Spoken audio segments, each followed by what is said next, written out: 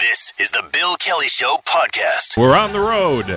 Actually, just around the corner from our radio center, of course, of Maine and Longwood. We're at the Innovation Factory at the Innovation Park at the Longwood Road, of course, the old Camco factory from years ago, for the 7th annual Lions Lair broadcast. And this, of course, is the morning after the Lions Lair banquet and gala was held up at Carmen's Banquet Center, and the after party at the C Hotel, which is why everybody looked kind of bleary-eyed here this morning, I suppose. But we're going to talk to the winners of the competition, the 3 big winners, and some of the other prizes that were awarded as well. You're going to meet some of the folks involved in that gala from last night, too, including Dr. Nick Bonas, of course, who was the MC. Nick always gets the third hour of the program. You know, he gets to sleep in the day after. I guess, well, he must write the program, I guess that's why. But anyway, we're going to talk with some of the other folks that have been involved, not just in the competition, but in preparing some of the people for the competition, too, because that's a big part of this. This is all about entrepreneurship and about encouraging entrepreneurship, and you're going to meet some of the folks that are behind the scenes that have made that happen through the course of the program today. And by the way, we'll also talk with some of the past winners and bring us up to speed as to how they're doing these days after they competed in past Lions Lair competitions. Let's talk about training and how we prepare the Lions Lair competitions and the competitors and how we get down to the final 10. Because there's a lot of coaching, there's a lot of mentorship, there's a lot of support that goes into this whole competition every year. And we've got a great panel right now that are going to talk a little bit about that and give us some insight as to how this whole thing rolls out over the years. Joe Duda is with Mohawk College with the agency. Joe, good to see you again. Thanks for being here today. Thanks for having me. Thank you. Cassandra D'Ambrosio with Jan Kelly. How you doing this morning? Good, Bill. How are you? And fabulous. I didn't stay up late last night, but and Keenan Loomis from the Hamilton Chamber of Commerce, who is kind of my co-host. This is, I think, the third time you've been on the radio station in the last 3 days. Third day in a row. Yeah, well, this is a record even for me. You're going to get a parking spot over there pretty soon if this keeps up. Anyway, thanks all for being here today. Let me, Keenan, before I get to you, I want to talk with Joe and Cassandra a little bit about their companies and their agencies. And Joe, at Mohawk College, doesn't really begin to explain what you do up there. You're affiliated with a great program up there called the Agency. Why don't you tell us a little bit about that? Yeah, the agency is basically, we're starting our 6th year right now, and it's the Experiential Learning Center at Mohawk College. Predominantly what we do is engage a lot of students in real-world kind of situations. So it's a hybrid situation where they've got one foot in the academic side of things, but they actually get to practice and apply what they've learned working with community partners like not-for-profits as well as startups, mostly out of Innovation Factory in the Forge. What's interesting about this is way back in the day when I was at Mohawk, you used to have the academic aspect. Then there would be what they call a co-op term where you go out and get that experience. Right. You've kind of combined the two of them, haven't you? Yeah, but to a certain extent. The difference between what we do with experiential learning and a co-op is basically all the projects that we engage in, they're integrated into the curriculum. So students work under faculty supervision. They're marked on everything they do. But as I say, they've got kind of one foot in the college, the other foot in the real world, where they're staring across a table at, let's say, a startup. And they've got to deliver real-world solutions to that startup. So there's a bit of pressure. So you're not dealing in the hypothetical here. No, not at all. This is real. And the wonderful thing about that is that it's equal opportunity. For the startup, they get something that they really need. Typically, it's under the umbrella of marketing and communications. So most startups, they've got a product or service that they're keenly invested in, but marketing and communications isn't a strong suit, so students can supply that to them. On the other side of it, the students gain real-world experience so that when they're out there looking for a job, they can say, I've got the academic side of things, but I've actually dealt with a real client. And they've developed some of the soft skills that you need in today's work environment. It's fabulous, and we'll talk more a little bit about how that works and how it has worked in the past. Cassandra, you are with Jan Kelly, one of the great agencies around in this area, with an incredible reputation, of course, and well-earned reputation over many, many years of cutting-edge marketing strategies. How do you take the Lions Lair contestants and mold them and help them and coach them along? I mean, you've got some great folks in your agency to be able to do that as mentors. Absolutely, and one of the core things that we value at Jan Kelly is education. So our CEO, Jim Letwin, he actually teaches in the DeGroote School of Business, and we do a lot of internal learning, so we host like Jan Kelly universities and lunch and learns, as well as to the external communities, some breakfast series. So I think for us, we were in a good position to then share our learning with these Lions Lair finalists, and we took them through branding and how to make sure that your brand is strong and your value proposition is good for this competition, and working with them through that, and then following that, they had a pitch workshop for the competition. Can you teach creativity, or is that something that people just have and you try to bring it out of them? It's definitely learned. I think you can teach it with some strategy, but it does take a great person to be able to accept that and implement it into. I mean, the you can business. teach anybody to skate, but then Bobby Orr comes along and says, well, okay, we can just move past that and get to something else. That's right. I guess it really depends on the individual, doesn't it? Yes. So much going on there. The Chamber, of course, has been one of the key sponsors from day one on this, Keenan, and a great advocate for entrepreneurship and for startups and for new business right now. You've got to be gratified with the way this has rolled out over the last 7 years and seeing some results here. Yeah, the first year we put this together, I was on the other side. I was with Innovation Factory at the time. We had no idea if anybody was going to show up. And sure enough, I think we had 500 people that first year. And every year since, we sold out Carmen's, and well in advance. And Hamilton's usually a last-minute town, but this is the one exception to that.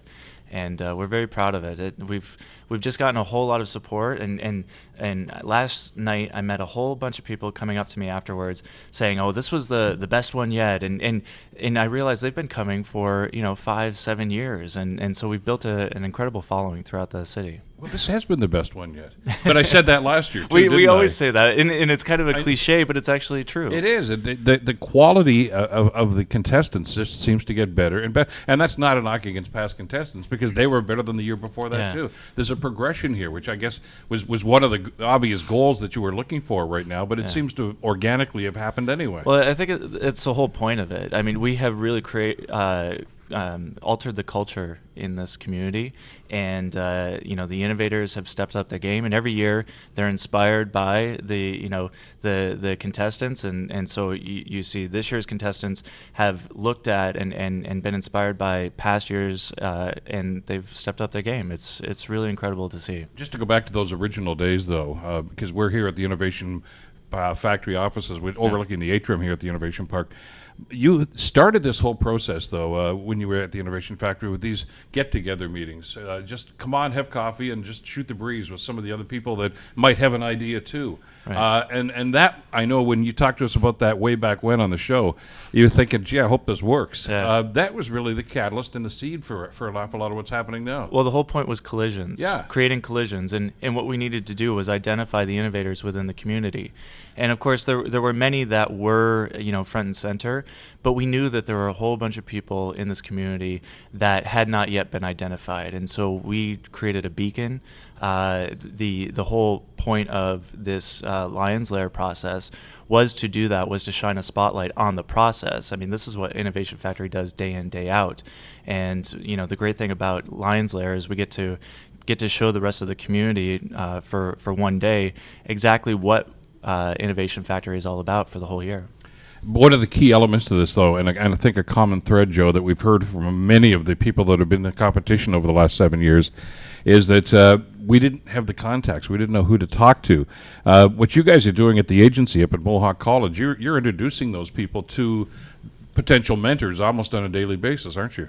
Well, we're doing that, but I think, to Keenan's point, too, that there's a whole ecosystem that's been developed now that never existed before.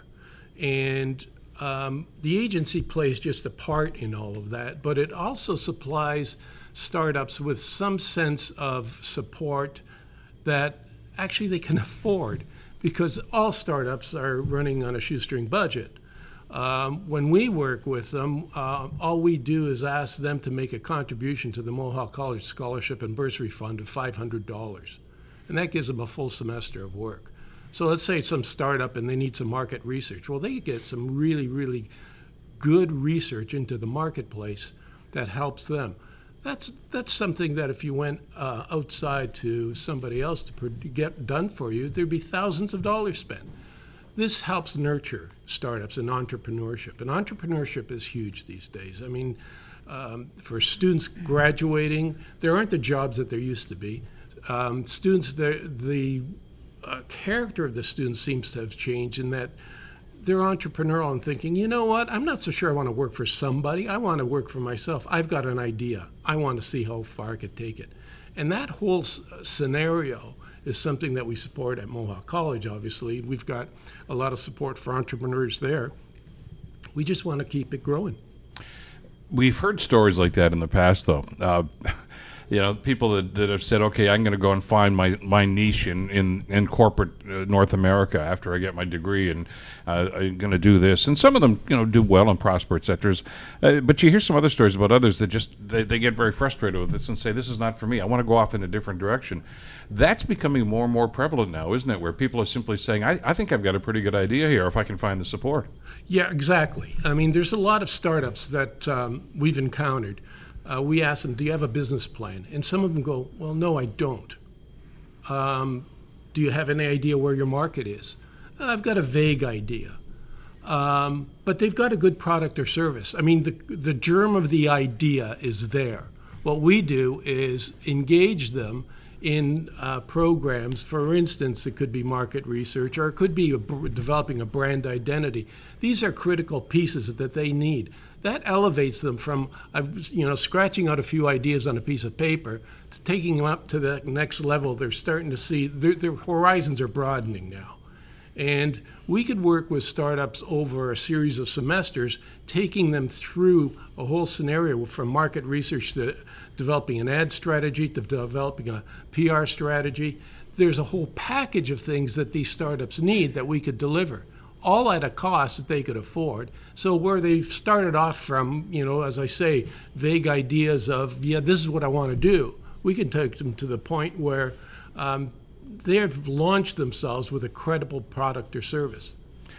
Those stories are fascinating. A quick aside here, guys. I was having dinner last week with a good friend of mine who is a mentor now. He's retired, but after a very successful business. He's at Cal Poly down in Southern California. Right. And he was telling me about a guy way back when that was enrolled in the engineering course down there, and went to a class for about 2 weeks and dropped out. And he called him. He said, "What? You're not coming to class?" He said, "I dropped. No, forget it. I don't. It's just not for me." It was Elon Musk. Whatever happened to him, I wondered, Yeah. But just he wanted to go a different way, and he says, "No, I don't want to do that. I can do this too." I don't know if there's any Elon Musk up here, but hey, when you look at the success stories here, you get some people that are on the road to it anyway. Yeah, that's right. What the whole point for Innovation Factory was, at first we were going onto the campuses and going out into the community and trying to identify the innovators. But the point was to create that beacon and that magnet so that they were coming to us, so that the Elon Musks would, self-identify and avail themselves to the services that are provided here at Innovation Factory. And so we reached that tipping point a couple of years ago, and now we've gotten to the point where, you see the quality of the entrepreneurs that participated last night. Many of them are McMaster or Mohawk students, and they were attracted to Innovation Factory because of the reputation that this organization has created, and because Lions Lair again has become such a big thing, and they know that if they want to succeed, this is the type of process they need to go through to get there. Same conversation I was having last Saturday, Cassandra, and he was saying, well, how do you get the corporations to buy into this, like Jan Kelly? It's mutually beneficial, isn't it, for the company as well? Totally, and I think this year I noticed a bunch of new partners, and Jan Kelly included. This is our first year involved in the Lions Lair competition and the entire process, and it was super inspiring for us. As you may know, we have a remote office out in Communitech where we have developed a lean lab to essentially take large projects at a smaller scale and really work through them with our clients, and then also with the ecosystem that's in Communitech. So we've had some exposure with this entrepreneur startup community, and for a large agency, it almost teaches you to think like a startup and to think like an entrepreneur and small scale and to make impact in a small but then end up being large way. So for us to be involved this year and to sit at that table last night was just so inspiring to see that in Hamilton and to be a part of that and to have helped train the finalists for that. It's interesting you mentioned that, because you're not the first company that said that they're actually learning from the entrepreneurs. That this is as I say, mutually beneficial. It's not just that there's a potential workforce there for you, and that may happen as well.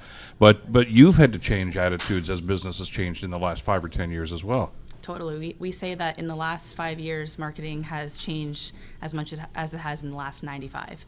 So we have it's like the fast eat the slow. I think I said that right. So we really do. We have to adapt, and our clients have to as well. Like there's no more old ways of marketing, and this old plan and putting things in place for an entire year, and then at the end of it, you see how it turns out. We have to be rapidly adapting and rapidly changing our process, and that's exactly how entrepreneurs and startups work. If something doesn't work, they don't find out 12 months later. They find out maybe 12 hours later. And that's the kind of the way that Jan Kelly is working. So it was great to see that we have alike minds with them. But with that generation, Joe and Cassandra, I want both of you to weigh in on this. I've got about a minute left here. That's right into the wheelhouse of the young entrepreneurs anyway, isn't it? They want instant success. They want instant satisfaction. They want instant feedback too. I haven't encountered that much. I think they understand that there's a long road ahead of them. But if you could call it impatience, it's natural impatience. It's, well, I don't even have a brand identity. How am I going to go out to the marketplace? And I need that today. I mean, I can't wait 8 months. So we try to respond to that, but there are limitations to the way we work in terms of everything starts at a semester or ends at a semester. So, but we can kind of convince them that process is going to be ultimately beneficial for them. It's an incredible process to see the way this has happened, and we want to talk a little bit about how these people are trained and the work that goes into this too. Because I tell you, we make comments, Keenan, like, well, this is a better group than last year's, or maybe more polished. That I think is a testament to the staff and to everybody involved in this, including at the Innovation Factory as well, who have kind of honed their skills here too. I think everybody seems to be elevating their game with each passing year. Yeah, this is more than just a gala. This is a 3-month boot camp that these people go through. Innovation Factory does an incredible job of going through all the necessary steps and coaching them up. I was able to judge them a couple months ago to get from the top 15 to the top 10, and I could see their evolution just over those last 2 months in the pitches last night. So great job by all involved.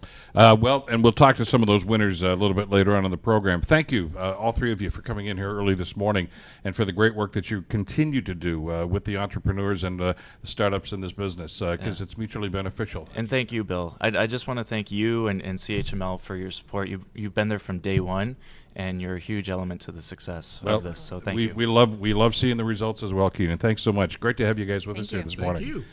You're listening to The Bill Kelly Show, weekdays from 9 to noon on AM 900 CHML. We are live today from the Innovation Factory at the Innovation Park, of course, McMaster Innovation Park on Longwood Road, and we are talking with some folks involved in the Lions Liner competition. Of course, the winners were announced last night at the gala up at Carmen's Banquet Center. We're going to talk with the winners later on the show and some of the folks involved in the show itself last night, and get into some of the prizes that are involved in this, which are pretty impressive things.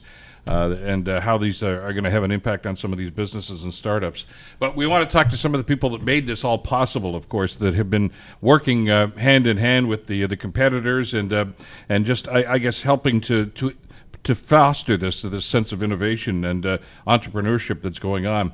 To that extent, we're so pleased to welcome Sue Bennison back from Radio Credit Union. Good to see you again. Thanks for coming today. Good to see you, Bill. Good morning. Nick Tompkin is here from Orbital. Good to see you again. This is all like return guest. This is fabulous. And, of course, Mike Peace is here from the Forge at McMaster. How are you doing this morning, Mike? Good, thanks. Let's talk a little bit about the Forge for folks who may not know exactly about the program and what you guys do. So we're the McMaster's campus-based accelerator program. We're relatively new. We've only been at this for 3 years. Really happy that we've had some pretty big wins in that time. Companies like Nix that won Lions Lair last year. Great company now housed here, close to 20 employees, growing quite rapidly. And Ava, which was the grand winner last night, was also one of our companies. Our real goal is we want to present the landing pad for ideas that come out of McMaster. And that's going to be industry agnostic, whether they come from healthcare, software, service businesses. And really, all the competitions, everything that's done on McMaster, where does that end up landing, and where are they able to come and live for 6 months to 2 years to take that business to the next level, which is then looking for significant seed investments, significant growth, and that's where we are. We're the landing pad for all the ideas that come out of Mac. All right, but you almost have to be all things to all people when it comes to this. I mean, you're not focused on any one thing, as you said. This, I mean, your 9 o'clock appointment might be somebody who's got an idea about healthcare. Somebody else might have something about hockey equipment, for instance. I mean, and you've got to be able to swing it at all of these things. Yes, we're busy. Really, I mean, what our focus is getting the entrepreneurs to be accountable to themselves and getting them to be accountable to themselves quickly. So we don't want to have companies staying with us for 3 years. We want either you to validate your market and start building an MVP and take that to market to sell it, or we want you to realize that maybe you didn't have something here and that's okay, but we're going to get you through that process as quickly as possible so you're not spinning your wheels and you're not wasting your own time. Do you want them to make that determination, or is that something that you'll move them towards yourself?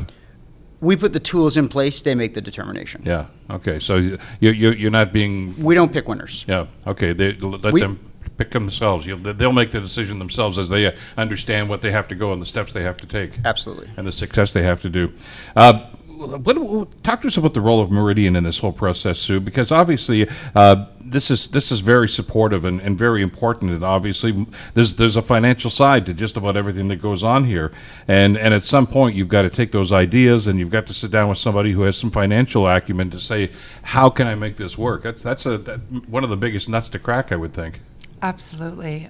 Our partnership with both Innovation Factory as well as the Hamilton Chamber of Commerce has enabled the opportunity to, I think, empower entrepreneurs and provide for the foundation that they need to be able to make those decisions as to whether this idea will be palatable, will move over, will be successful. Our financial partnership with both is something that's extremely important to us. We believe in active partnership, and we believe in active partnership with our small businesses. So having the opportunity to be able to really get to know them, to understand them, to be able to see the vision, and not unlike Meridian, as being a disruptor and wanting to be able to make a difference. We recognize that small business is the engine that drives the economy in this province, and one in which we believe is underserviced. And being able to support small businesses to be successful is our goal. We're big on small business. Is that a change in the industry from bygone days, so understanding exactly where the markets are going and where the future is? I believe it is a change, and we're proud to support small businesses because, as mentioned, we believe that they are underserviced, and providing them with mentorship, with financing, with expertise to enable their success is our goal. How flexible, Nick, when somebody's going down this road of entrepreneurship, how flexible do they have to be about where they think they're going, where they may end up going? And I'll use the example of just about everybody I've ever talked to that's gone to university. It goes into year one saying, this is the program I'm going to take, this is what I want to do when I graduate. And somewhere in those ensuing 2 or 3 or 4 years, there's an exit ramp, and they're off doing something else. That happened to you to a certain extent too, didn't it? Yeah, I think education is a good analogy to make, because there's a lot of that. You get into a frame of mind and you think that's your path, and then halfway through you realize this is not my path. And I think a lot of entrepreneurs feel that, and they don't have, they're essentially like a culture of fear on screwing up or doing something wrong or making the wrong decision, and that really prevents people from changing course and pivoting to something a little bit more relevant or something that works better. I mean, we have people come to us all the time who have an idea for an app, and honestly we reject more clients than we accept on that basis, because a lot of times people come in, they put their life savings on, or they sell their house and they want to build this next big thing, and then you listen to their ideas and you're like, I can't, because I know how it's gonna turn out, right? So I think entrepreneurship is 50% really, really hard work and 50% knowing when to change course or pick a different avenue to execute whatever. How important is it then to have that open-mindedness to say, you know what, maybe I have to do this instead of that? You have to be self-reflective. You definitely have to be able to. You should criticize yourself more than anyone else. Like, you should criticize yourself before someone else gets there, because if you're not self-reflective about your business or what you're trying to accomplish, then no one's going to criticize. No one's going to be that close to it to be able to criticize it as well as you. And so, because I think a lot when the entrepreneurs, they have a really good idea and it starts out being like there's a really good idea behind it, but they'll get caught up in minutia and I want it to do this because this platform does this and that kind of thing, and that's really the wrong approach and the wrong mentality about it. I think you really do have to have that self-reflection. Say, if always, and I say this to all of our clients, imagine it's you that has to use this. How quickly, because I think when you're an entrepreneur or a business owner of any kind, your brand, your website, your app, that's the most amazing thing in the world. But you have to remember that to everybody else, it's just another app in the App Store, another website to go to. It's just another thing that people deal with in a day. So your job as an entrepreneur is take away as much of the bottlenecks and the speed bumps away from someone making a decision. If it's about turning over or making some sort of transaction or closing a deal in some cases, or if it's something to do with an app, that there's an actual a solution that isn't being done well, or it's being done in a very specific, your solution is being done in a very specific way that counters what's out there already. How do you encourage, though, in those early stages, Mike, how do you encourage that sort of open thinking then and creative thinking? I know a friend of mine years ago wanted to be a singer, a musician, and he sounded just like Bruce Springsteen. He rocked Springsteen. And he actually go to a record company, and the guy said, "Look, we already have a Bruce Springsteen. Show me something else." Mm-hmm. Been there, done that. To Nick's point, you don't want people that are simply going to say, "Well, this guy did this. I can do something like that too." You're really looking for something different and new ideas here, aren't you? Yeah, absolutely. And you see a lot of copycat businesses and copycat ideas. And one thing that, because we're Canadians, we're very polite, right? So inevitably, if I tell you my idea, you go, "Oh, that's wonderful. Let me know when it comes out." And really what they should be doing is then asking for $2 when you say that. And that's when you start to get real feedback. So a lot of what we do is just dive deep, right? Go talk to your customers. Research is not done on Google. You don't hide behind a website. So you go find 5 customers. You spend a week with those customers. You dive into their pain points. And in that 1 week, you'll gather probably enough market research as to should I go ahead or should I not go ahead. Also encourage small bets, right? You don't have to put the entire farm by spending $60,000 to build your first prototype app. There's tools out there where you can launch for a couple $100, right? So launch it, take it to market, gather a whole bunch of feedback about it, and then that's actually how you figure out how you should go forward, if you should go forward. What's the mindset like? Are people wanting to hit home runs right off the bat, and you're encouraging hitting singles? Yeah, I mean, I'm encouraging smaller bets, right? Okay. Mm-hmm. So, you don't have to put your entire life on the line, right, immediately. You can do a lot of things to validate your idea within a marketplace before you make that big bet. Right? So the idea is that a series of small bets would lead up to that actual when you're trying to hit the home run at that stage. When I talk to the 10 finalists every year when they come on the program, I'm always intrigued by, first of all, innovation and ideas and outside-the-box thinking. And those are the right side of the brain people. Here's my idea. But there's got to be somebody that's got a business case and somebody who's got a business head about this too.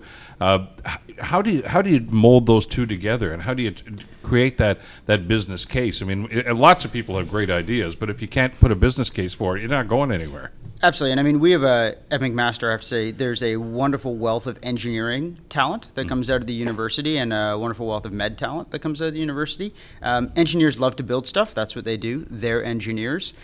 Really what it is getting them to think about it from the customer's point of view and that customer journey, right? And that will help lead them towards the idea of, is there an actual business case here? And a lot of cases, we don't want you to build it. We want you to go talk to your customers, validate your idea, where's the gap in the market that you're filling, and then you go build your sort of prototype to take to market. Very rarely does building it first work. There's always the money aspect of it. So when something like this happens and somebody gets that idea and maybe starts to develop a business plan, as Michael says, I mean, we're Canadians, so we're always nice to people. But the fact is that you've got to talk us, I guess, some hard truths when these people come in before you and they say, here's what we're looking at, here's what we think we need from a financial standpoint right now. You've got to be pretty analytical and I would think pretty honest with them. Absolutely, and I think that's the best advice that we can give is to let someone know that whether their business case is flawed, whether they need to go back and regroup and look to be able to get some support along the way. But we, as a partner, is really wanting to be able to let them know what we believe is the right path. And sometimes it is to step back. You're not ready yet. Before they look to move forward. We're sitting right here at the Innovation Factory, Nick, and maybe you could comment about the support that's here, because I know some people are going to be listening to this conversation and think, why should I even bother? My God, this is going to be terrible. I'm never going to get through this. But there are support services now that maybe weren't here 10 years ago. Yeah, no, for sure. There's a lot of, there's a lot of services, but essentially it is the community. One incredible, I want to say, motivator is the fact that there's other people in the city who are successful, and you can kind of see that. There's a lot of, I don't want to say Hamilton evangelists, but people who really do. You can go and you can talk to them, and I'm sure you're familiar with Kevin Brown. He's like, we call him the Messiah of tech in Hamilton. But honestly, without people like Kevin Brown pushing our in out of their own pocket and their own volition and their own free time, sit and make sure that we all have that resource in that community, and the programs are definitely helpful as well. But I think the real movement happens among people and the people who push for it our community. And to the point you were making earlier about being an entrepreneur, and why should I even bother doing this? Like, what's the point if it's this hard? You have to understand that when you're an entrepreneur, you're going to make sacrifices. Like, when we're done this interview, I'm going to go out there and get on a bus because I'm an entrepreneur, right? Like, I went from a 2-car family to a 1-car family because those are the exchanges to get to the freedom that I needed in order to make that happen. And if you're not willing to make those sacrifices, you're not willing to do it. Like, if that's your dream, if that's truly your dream, then prove it to yourself. Don't you have to look at every element of your life and consider if that's something you really want to do, that you might have to make sacrifice, you might have to make changes, and that probably doesn't help. What you were saying is like, why would I even bother? Well, it's kind of a litmus test. It's about being dedicated to the cause, though, isn't it? I think you have to go into it knowing what you're getting into. If you go into it thinking it's this fantasy land, like I think a lot of like Silicon Valley and everything, really Hollywood or I want to say popularize a lot of ideas that aren't actually true outside of that bubble, right? So for the rest of the world, you can't make it.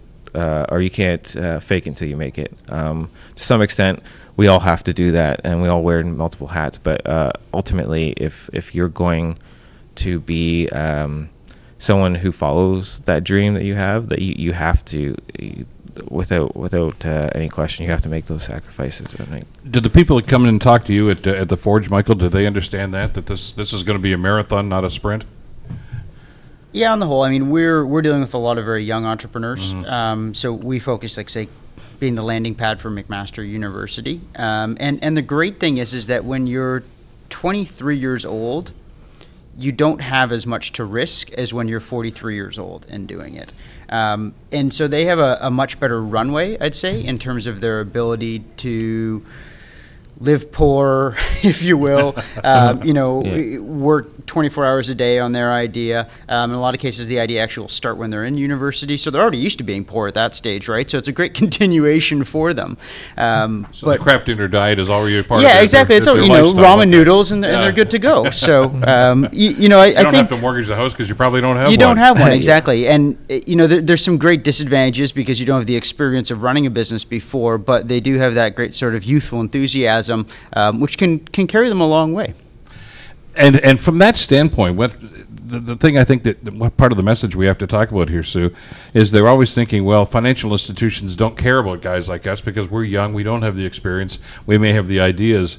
That mindset has changed considerably. People like Meridian obviously are looking for that sort of entrepreneurship right now, and you're willing to support somebody who's done the homework. I mean, I think the message both Michael and Nick Katalkis right here is before they sit down with guys from Meridian, you guys got a lot of work to do. You've got to put your business case together, and you got to believe in the product right now, but you're willing to listen to those people. Absolutely. The story is as important as the business case. The dream is as important. But to that point is making sure that you are ready and doing your homework is for Meridian or any financial service provider is going to be an important part. And our partnership with Innovation Factory as well as the Hamilton Chamber of Commerce again provides for that enabler, gets them ready to be able to go out and seek that financing and ensure that their business case is sound, ensure that they've got that strategic plan in place to be able to look to succeed. And if they come down this road, Nick, one of the other elements here to try to finish this off on a positive note is that mentorship that talk to somebody like yourself or like Michael or to Sue or to Dave Carter here at the Innovation Factory and say, you know who you should talk to? Call so-and-so here. They might be able to give you some insight into that. And you thought, gee, I never thought I could get in touch with them. But that they can be the conduit for an awful lot of those contacts, which can be so important. Yeah, definitely. If you're looking to start up a business and you think there's like an elite group of people in Hamilton that you can't talk to, you can't access, that's not a thing. That's not like Dave Carter is incredibly accessible. Keenan Loomis, president of Chamber of Commerce, incredibly accessible. We have a lot of people in really important institutions in Hamilton that you can literally call up at a moment's notice, and they'll take your phone call.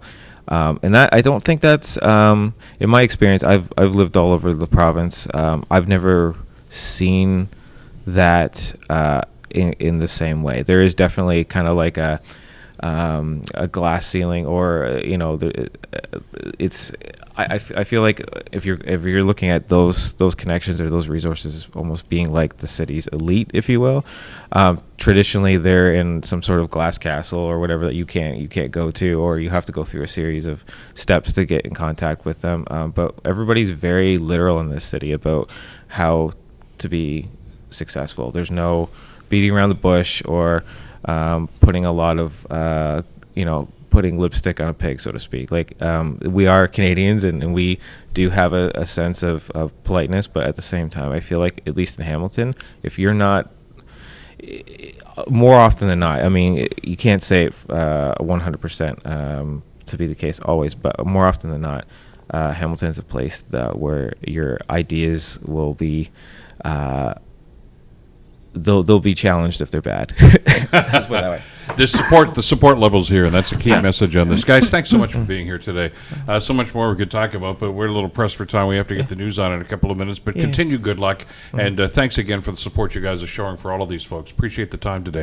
You're listening to The Bill Kelly Show, weekdays from 9 to noon on AM 900 CHML. We are live today from the Innovation Factory on Longwood Road, the old Camco plant, for those of you who have been around town for a few years.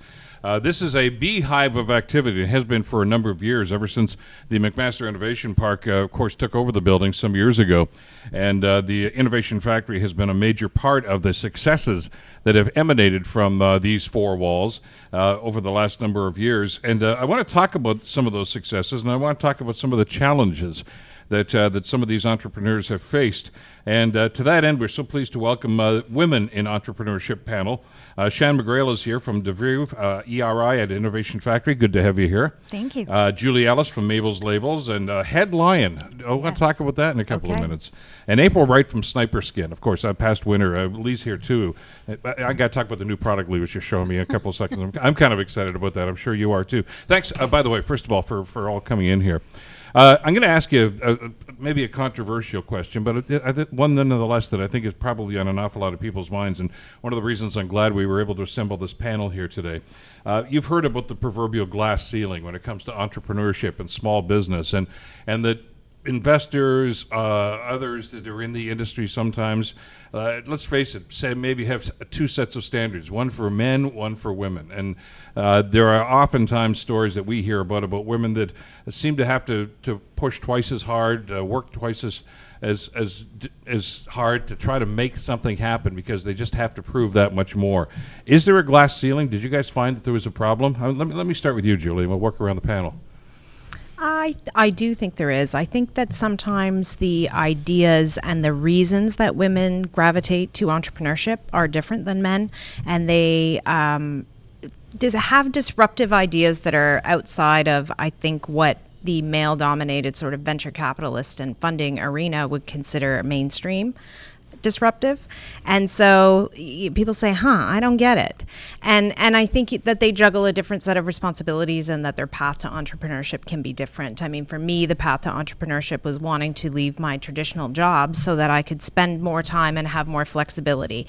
I learned you don't spend more time, but you do have more flexibility. Usually that means you stay up really, really late at night and work so that you can have some time with your kids during the day when they're awake.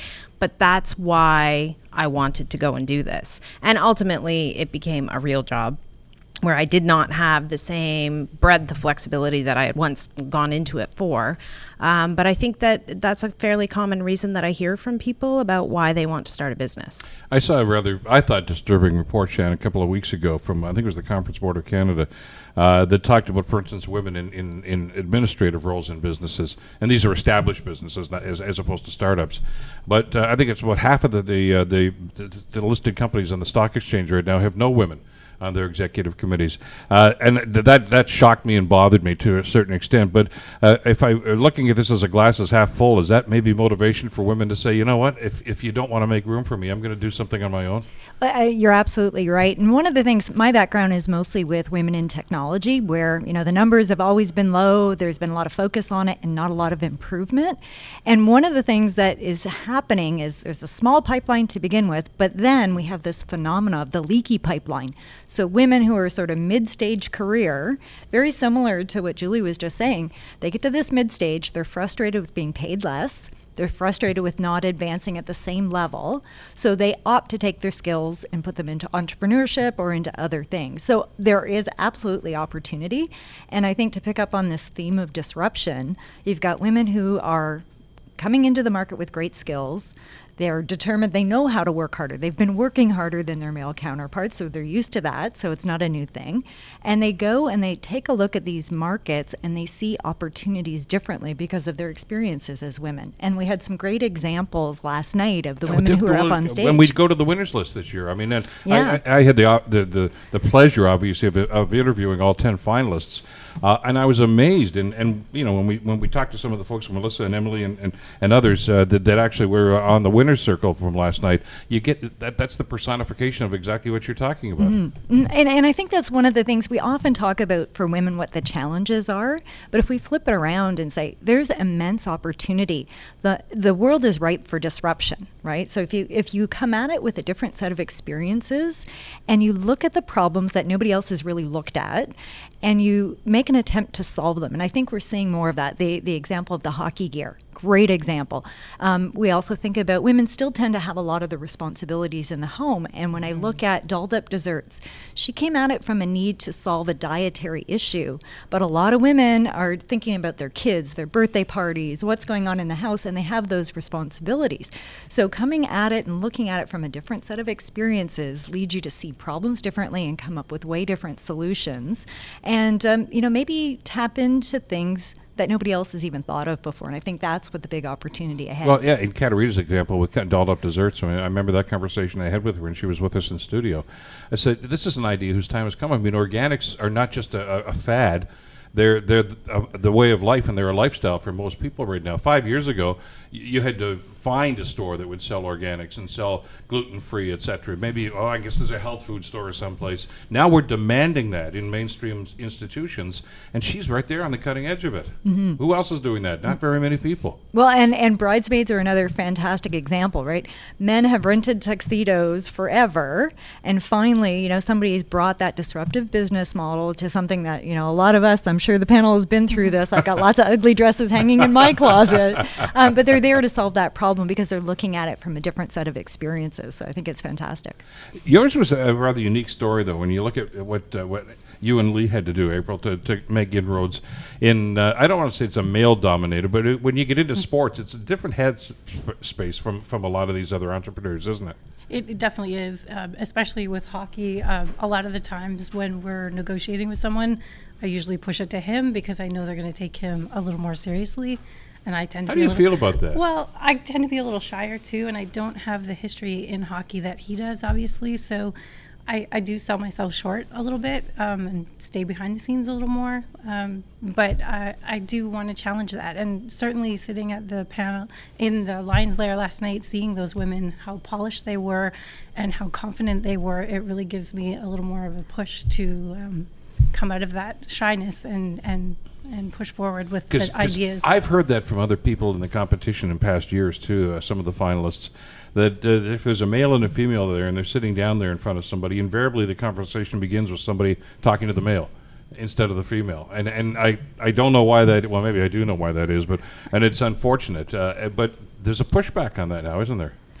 I absolutely think there is. And in fact, I've been in this situation in my corporate life before being on my own and running my own company. Same thing. I would walk in with my male, a direct report to me, walk in with him, and, the customer immediately thinks he's the decision maker. I actually use it to my advantage, right? And I still do those advantage situations. And I look at it and it's fine. It is what it is, but it's my opportunity to take a hold of the situation, catch somebody on guard, and go from there. I find it kind of fun sometimes. Let me get into your situation here, Julie. I mean, the first time you and I met, of course, was a few years ago. How many years ago did you won? That we won. The Lions Lair, and with Mabel's Labels. You know what? We never actually won Lions Lair with Mabel's Labels, but we've been around and supporting Lions Lair since the very beginning. Yeah, but you've been involved in this? We've been involved here at Innovation Factory. Yeah, and now you've moved on to something else, which I find fascinating. Mabel's Labels was an extremely large success, of course. Yeah. And I remember talking with you last year, and you said you had some other innovative ideas. What's going on with Headlion? Well, it was a great group of Lions this year. We had a great panel, and I was really excited to take that Headlion role. I think that we were really fortunate to see the quality of the companies coming up is improving every year. Do you look for yourself or some part of yourself in some of these people? Yes, I think so. And I realized you were driven right from day one. Very driven. We were very driven at Mabel's Labels, and they still are very driven to be successful. I think that became part of the fiber of the business. And I know when I see all of these companies and I watch them pitch, I am an entrepreneur at heart because every single idea that comes, I'm like, well, that's cool because of this, this, and this, and that one I could take and I think you could lever it over that way. And I'm always thinking about those businesses and how interesting it is how people get ideas to start businesses and how different they can be. Yet, what an amazing opportunity and path ahead of them to grow and build a business. Incredibly difficult, incredibly rewarding. And I feel like everybody who is in that top 10, it's such a diverse group of businesses, they have a real opportunity to build a network for themselves to draw upon as they grow their businesses. Because it's a very lonely road as an entrepreneur, and you need to have people to lean on who understand what it's like. And so I think they've got a great start at that. Nick Tompkin was with us in the last segment, and he was talking about when you're involved in the startup. He says there's a lot of lonely nights and some sacrifices that have to be made. He talked about giving up the car and he's taking the bus now. Got rid of the car because he figures, the money's tight at that.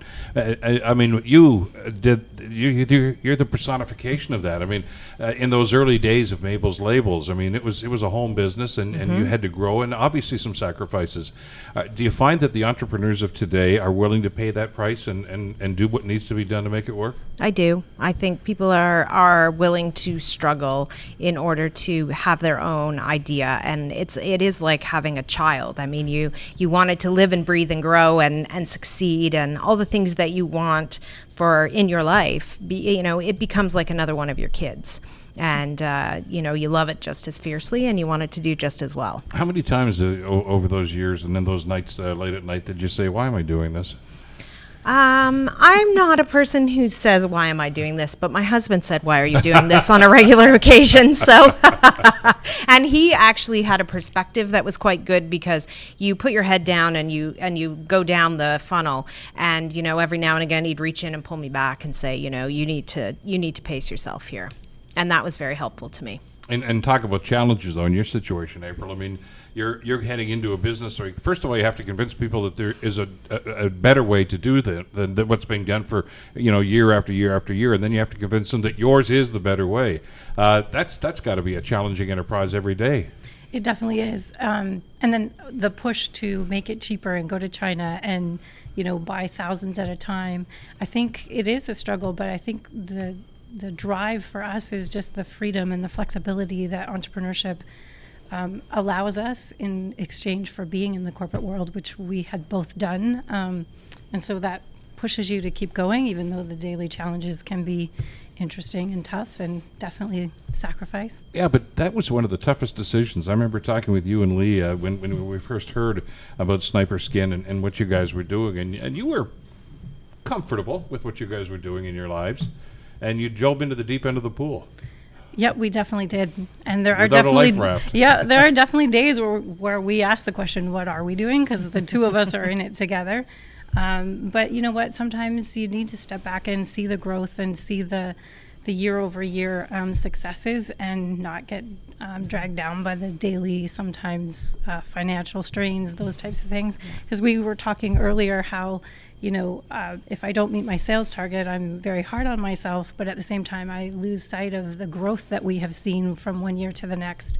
And sometimes, we just need to step back and pat ourselves on the back a little bit, and, maybe reach out to other people that are here in resources like the Innovation Factory to see what other steps we could do to work together and overcome those obstacles. I think lots of entrepreneurs are reluctant to pat themselves on the back, because it always feels like if you meet the bar, it wasn't high enough, it should have been higher. If you don't meet the bar, it's hard to look and see where you've come from. And I always like to say that whenever I felt like I knew what I was doing, it meant that tomorrow I was going to wake up and we were up on a whole new hill. I was climbing a new mountain where I had no idea what I was doing once again. So you could never get too comfortable. But the attitude and I think the confidence that the Lions Lair competition showed us this year with the finalists that we've talked about and that you talked with, Shan, they had this, for lack of a better expression, a can-do attitude that they're going to make something work. Something as simple as how to grow tomatoes in the wintertime here, as opposed to, the way that we're all used to doing that. And they simply said, look, I'm tired of buying orange tomatoes from Mexico. They've been on a truck for 4 days. I can do something better. And the challenge, of course, when she tried to start that was they said, no, we don't do that here. Well, yeah, you can, and yeah, you should, and that to try to convince them of that. Boy, there've got to be some rather frustrating days, but that stick-to-itiveness that she was showing, and now you see the fruits of that labor. I couldn't agree more, and in fact, I think the two ladies I'm sitting with here today, Julie and April, it's that example that they've set, right? So you see more and more people doing it, and both for men and women, the more entrepreneurship we see. But I think for women, the challenge has been we haven't seen as many. And now that we're starting to see more and more successes, we're talking about it more. Organizations like the Innovation Factory are, making it easier to support women in entrepreneurship. I think, you'll just see more and more people confident because they see others doing it. We all know when you see somebody else doing it and you know you can do it too, you go for it. And I think, again, last night was a great example of that. Okay, but just to that point, I've got about a minute or so left here. Is the business world ready for that as well? Are they willing to get behind those women entrepreneurs? Are they willing to invest in those ideas and those concepts, whether it's Mabel's Labels, whether it's Sniper Skin, whether it's any of the winners that we had from last night? Are they willing to get behind them and give them a shot? Do they have the same faith in them that they would in a male entrepreneur? Well, my opinion is $1 is $1. Great ideas, great market opportunity. People are going to invest in it. It may take a little bit more time, but I absolutely believe we're getting there. I think that it's a hot topic of conversation in the world, and so that will bring change, but it will take some time to bring money to and spotlight to women-owned businesses. Did you find that to be the case too? I mean, you guys are a tag team, obviously, with you and Lee, but it just nonetheless great ideas. And there's an innovative idea that we haven't got time to talk about now, but I'll get Lee to do that when he joins us later on in the panel about your golf idea, the golf club idea, and the grip that's going on there too. But are they willing to embrace those and say, yeah, we believe in you guys? You know what? I think that look at last night, the number of women and the confidence that they're bringing to the table. I don't think they're going to stand for anything less. To, you know what, we're here, we've got a great product, and you know what, we're going to fight to make it work. Well, you said there's a conversation about this going on right now, and you're the ones that are driving it. You're forcing that conversation, and that's a good news story. So congratulations, guys, and on another great successful year, too, with the competition. I know it's a blast. I know you guys are always going to be there to support the competition every year and to encourage this entrepreneurship that we've seen. Thanks a lot for being here today. Really appreciate it. Thank you. Thanks for having us. You're listening to The Bill Kelly Show, weekdays from 9 to noon on AM 900 CHML. We are live today at the Innovation Factory on Longwood Road in Hamilton's West End. It's the day after the Lions Lair finalists were announced and the winners were announced last night up at Carmen's Banquet Center. And that's become our tradition here on The Bill Kelly Show. Of course, we're broadcasting from the Innovation Factory, and we're talking to some, winners of this year, which is going to happen later on. We're going to talk with the folks that put the gala on last night, too, and have been working so diligently on this year's competition. But one of the best segments I do every year when we do this program, of course, is catching up with some of the past winners. You know that like, Where Are They Now segment they always do on some of the shows? Well, this is what we do here. And it's always fascinating to watch because we hear of these innovators and these entrepreneurs, and we congratulate them as they've gone through the competition in past years. But you don't want to lose track of them. Well, it's difficult to lose track of a lot of these guys because they're doing so well in the industries these days. And we've assembled three of them that have taken time out of their busy schedules to pop in and say hi to us again. Morgan Wyatt is here from Greenlid. Good to see you again, Morgan. Nice to see you, Bill. Lee Wright from Sniper Skin is here. Good to see you again, my friend. I'll talk about your new product in a second. And Elena Principato is here from Nix Color Sensor. And I want to start with you, if I could. Sure. First of all, thanks all of you guys for being here. Thanks for having us. Because you guys were in the competition where Nix did so well. I was blown away by the technology that was involved in this, because anybody that's ever had to paint their house or paint something on an industrial basis, I'm one of those guys that has actually taken the little paint tips into the home hardware or whatever, and now that doesn't quite work. Come on, and then you finally buy something over here that's close enough, and it looks terrible. You guys came up with the solution to do this, which is why I'm not surprised at all that you won, but you've now come up with an even better model of it. Yes, so this year, actually this summer, we released a new product. It's called the Nix Mini Color Sensor. So it's a smaller, more affordable product that is for our consumer audience. So they're still able to grab those exact paint matches to actually over 28,000 colors, but they're also able to still rely on those digital color values that they need for graphic design or any type of digital rendering that they're doing for their homes or designs. And this is much more affordable then for smaller budgets. And everybody might be saying, well, there's a bit of a sticker shock there, but industrial users can jump right into this. But now all of a sudden, this is something everybody can have. Yes, for sure. So we're seeing a lot of homeowners purchasing them and bringing them into their house to be able to find that exact color. So it's the DIY homeowner, which is becoming more and more popular today, where instead of having to rely on these paint chips, like you were saying, they can get the exact match just by scanning it with their their Nix Mini and using the app to find the right paint match. Well, paint chips don't work. I mean, for heaven's sakes, that's 19th century technology, right? Because no, I mean, the sun fades them, everything happens, they get worn out. You're never going to get the exact match unless you use your product. Exactly. So the problem with those paint chips is they fade, like you said, they rip, and also ambient lighting is going to have an issue with that. Whereas the Nix Mini, as well as our Nix Pro, will block out all of the ambient light, and that's why you get an accurate match the first time. Now, this is available on Amazon, right? It is. It's available on Amazon.com and .ca, as well as on our website, nixmini.com. It's a great idea. And everything else is going well? Business is going well? It is. We've grown significantly. We're at about 18 staff now, so there's a lot of us. And you're all over North America. We are. North America. The Nix Pro is international, and the Nix Mini right now is North American. We're hoping to expand internationally by end of year. Well, that's only a matter of time. Exactly. The way things are going right now. I mean, you can't keep a good idea down, right? Let's talk about Greenlid, something that is in our household, in the Kelly household, and we just so blown away by this product, Morgan, when you guys came and saw us a couple of years ago. Things have gone well for you guys. As a matter of fact, you've expanded the operation, haven't you? Yeah, we've really expanded. Greenlid's available in many retailers across Canada now, Canadian Tire, Home Hardware, Loblaws, and Fortino's in about 2 weeks as well.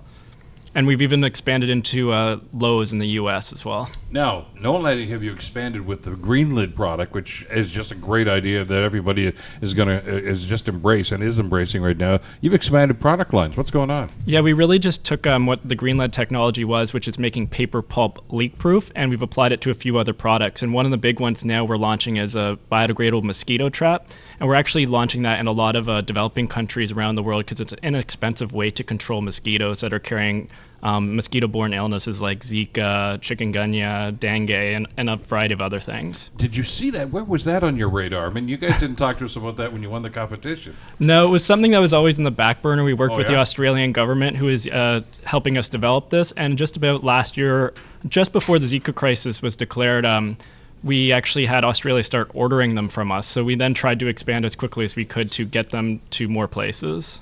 How do you keep up with the business and the orders? I mean, you guys are all over the place, all over the world now.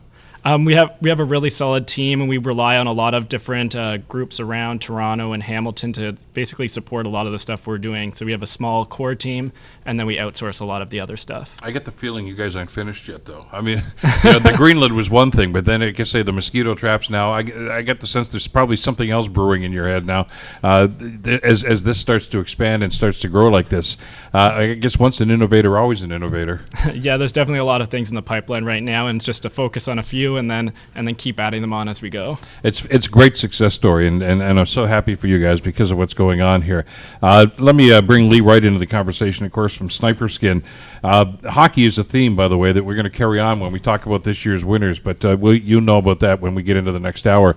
You guys, though, really kind of set the bar for that with what you guys are doing with Sniper Skin and expanding. Let's first of all talk about some of the new developments with the skin itself, Lee.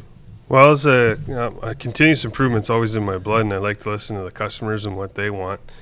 And we've been coming up with new patterns to make the Sniper Skin hockey grips and baseball lacrosse more appealing.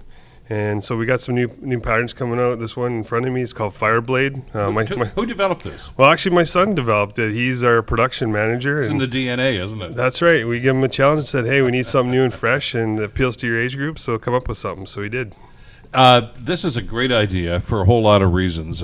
Basically, you've eliminated one of the traditional things of hockey, of course, is the garbage can in the middle of the dressing room that everybody throws their tape into right now. You don't need that sort of stuff anymore because of what you've done here with the Sniper Skin. How's this been received in the industry?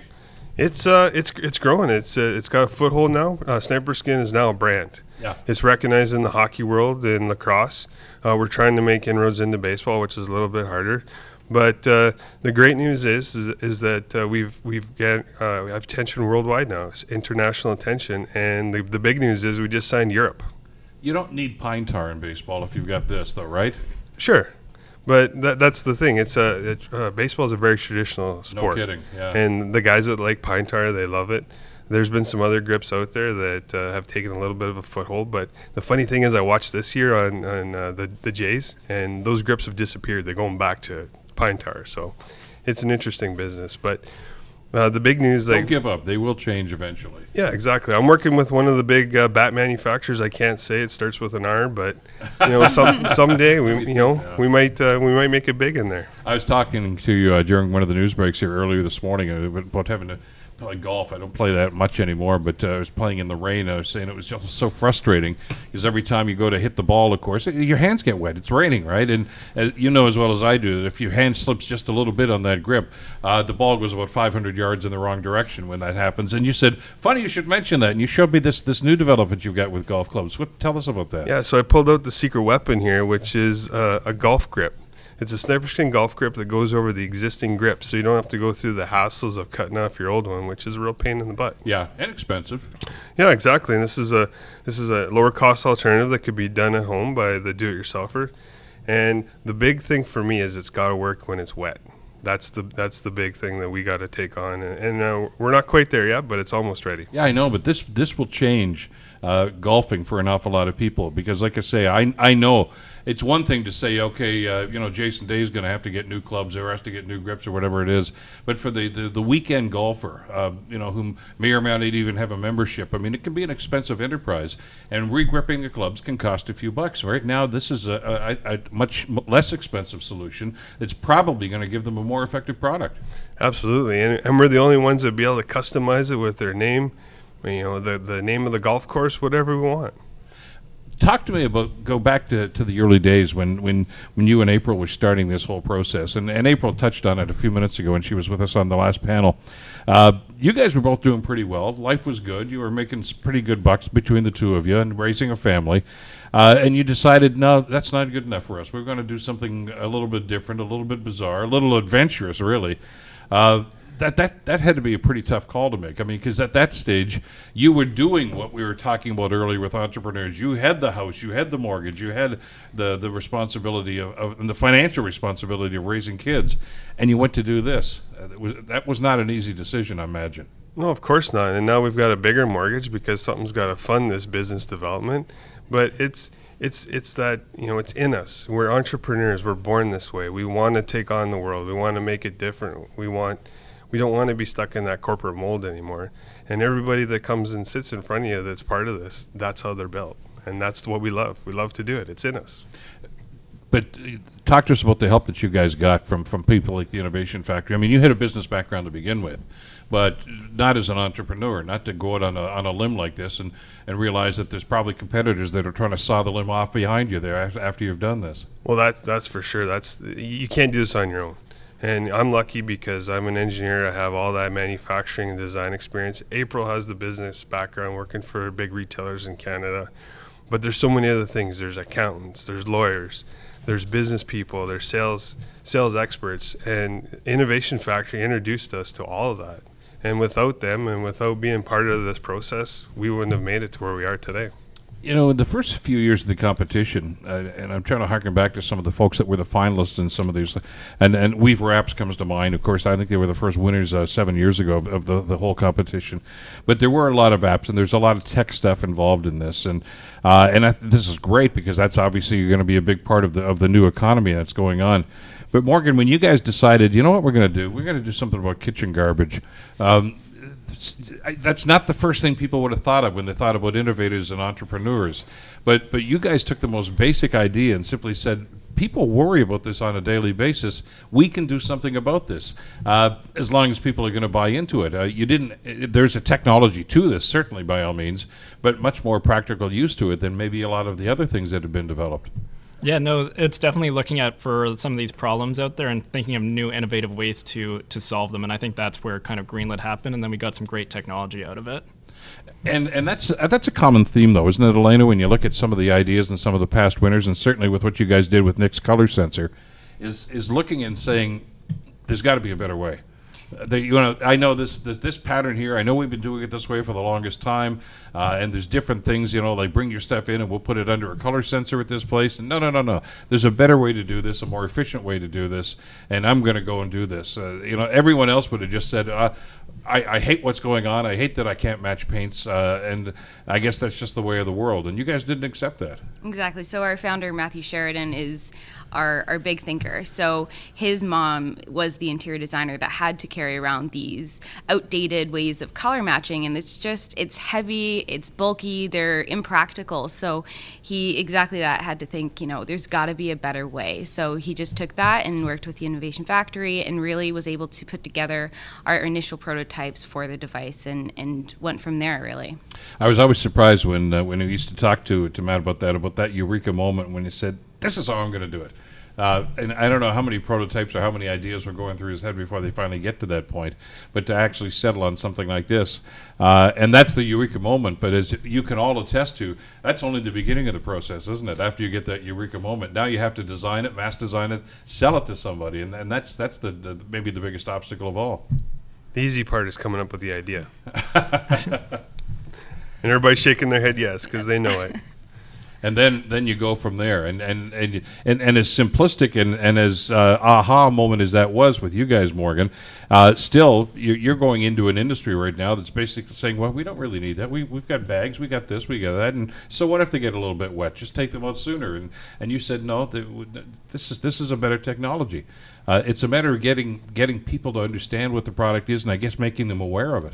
Yeah, that's basically it. And once we know we get it into people's hands, people continue to use it. You're an active user of Greenlit, and just using it, there's no mess. You get rid of a lot of the smell, and it just makes it super easy. So that's our biggest challenge, is getting in people's hands first, and then they keep using it afterwards. Both situations here, and all three of you for that matter, have shown an incredible aptitude here to simply say, okay, this is great so far, but while you're growing your business, you're also coming up with new ideas, as you have here with Nix, as you guys have with the Green Lid, and of course with Superskin too. You don't seem content with simply standing pat and saying, I'm going to grow this idea. As you're doing that, you're coming up with other ideas too. Do you guys ever get any sleep? I mean, your brains always seem to be going at 100 miles an hour. I have so many ideas in my brain, I just don't have time and money to do it all. But the reality is that if your product doesn't continue to change and evolve and get better over time, you're just going to be left behind. That's just the way of the world. Everybody needs something new and fresh. And especially when you look at this development right here, and the smaller, more compact, more affordable, I guess, for some people, version of the Nix color sensor, though, Elena, it's really, I guess, an evolution. I mean, it was probably inevitable that you guys were going to do this after the first one was developed. Yeah, so it was all about kind of listening to our customers or past customers and requests from the market. We saw a lot of people aren't using all of the features, and really they just needed a stripped down version of an app that really got down to the nitty gritty. And that's where we use the information to kind of launch this new product. And again, it's really about listening to what people are asking and seeing how you can adapt to include those features. There's a common theme from all of you that I've heard from all the past winners as well, is listening, getting feedback. And I know that was key in the early stages of developing the product, but clearly it's obviously one of the keys in maintaining the product and growing the business. Yeah, for real. And listening to our customers, we are developing our larger size, a lot of people, families for office buildings, and so that's likely something that's coming out in 2018, and start seeing that on shelves and online as well then. So this is a constant process. There's no status quo, there's no standing pat here, is there? Every week we get emails at Sniper Skin, can I put a grip on my bow for shooting arrows? Can I put it on my screwdriver? Can I put it on my paddle for kayaks? Like the requests are endless. How adaptable is the technology thing? Oh, it is. It's totally. Like I try to work with every one of these people and tailor a new product for them to try, because if they develop something for me, then I know that it's not just my idea. It's tried by the customer and tested. Does success breed success in situations like this, Elena, where they look at your track record over the last while and say, look what these guys are doing. We want to get in on this. We want to be part of this. I would say, yeah, for sure. Like it's all about kind of learning as well from what you've done and growing from that.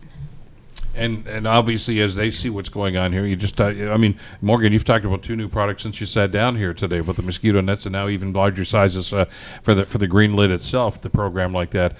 But there are always going to be people that are going to say, hey, I want to be an investor, I want to be in this, I don't have the innovative ideas, but I have the capital to be able to help you like this. Is the phone ringing now? Is it easier to have that inroad into those sorts of people? Because as Lee was saying, with new ideas comes new opportunities, but that also means new investment. I mean, this stuff all costs money. Yeah, well, we've definitely been lucky. We tried to keep the momentum right up from Lion's Lair. We went on Dragon's Den shortly after that, and we've kept kind of going and trying to keep the momentum going, which has helped us bring in some new investors and helped us expand our business pretty rapidly over the last couple of years. Well, it's exciting to listen to what's going on here, and I always get a charge out of seeing from year to year how you guys are doing with your businesses, and clearly things are going well for all of you. Continued good luck with what you've been doing. Please stay in touch with us too. I know we hear about all of you guys through the industry as well, but I got to tell you, there's a sense of satisfaction for folks like us that see the success that all of you have enjoyed. You're all great people, but more than that, to say, yeah, I kind of knew these guys way back when, and now look at what's happening with them now, and it's a great success story. Keep it going. Thanks, Bill. Good to have you guys on here. You're listening to The Bill Kelly Show, weekdays from 9 to noon on AM 900 CHML. We're live today from the Innovation Factory at the McMaster Innovation Park, of course, on Longwood Road in Hamilton's West End. This is the morning after the Lions Lair Gala. That was last night up at Carmen's Banquet Center.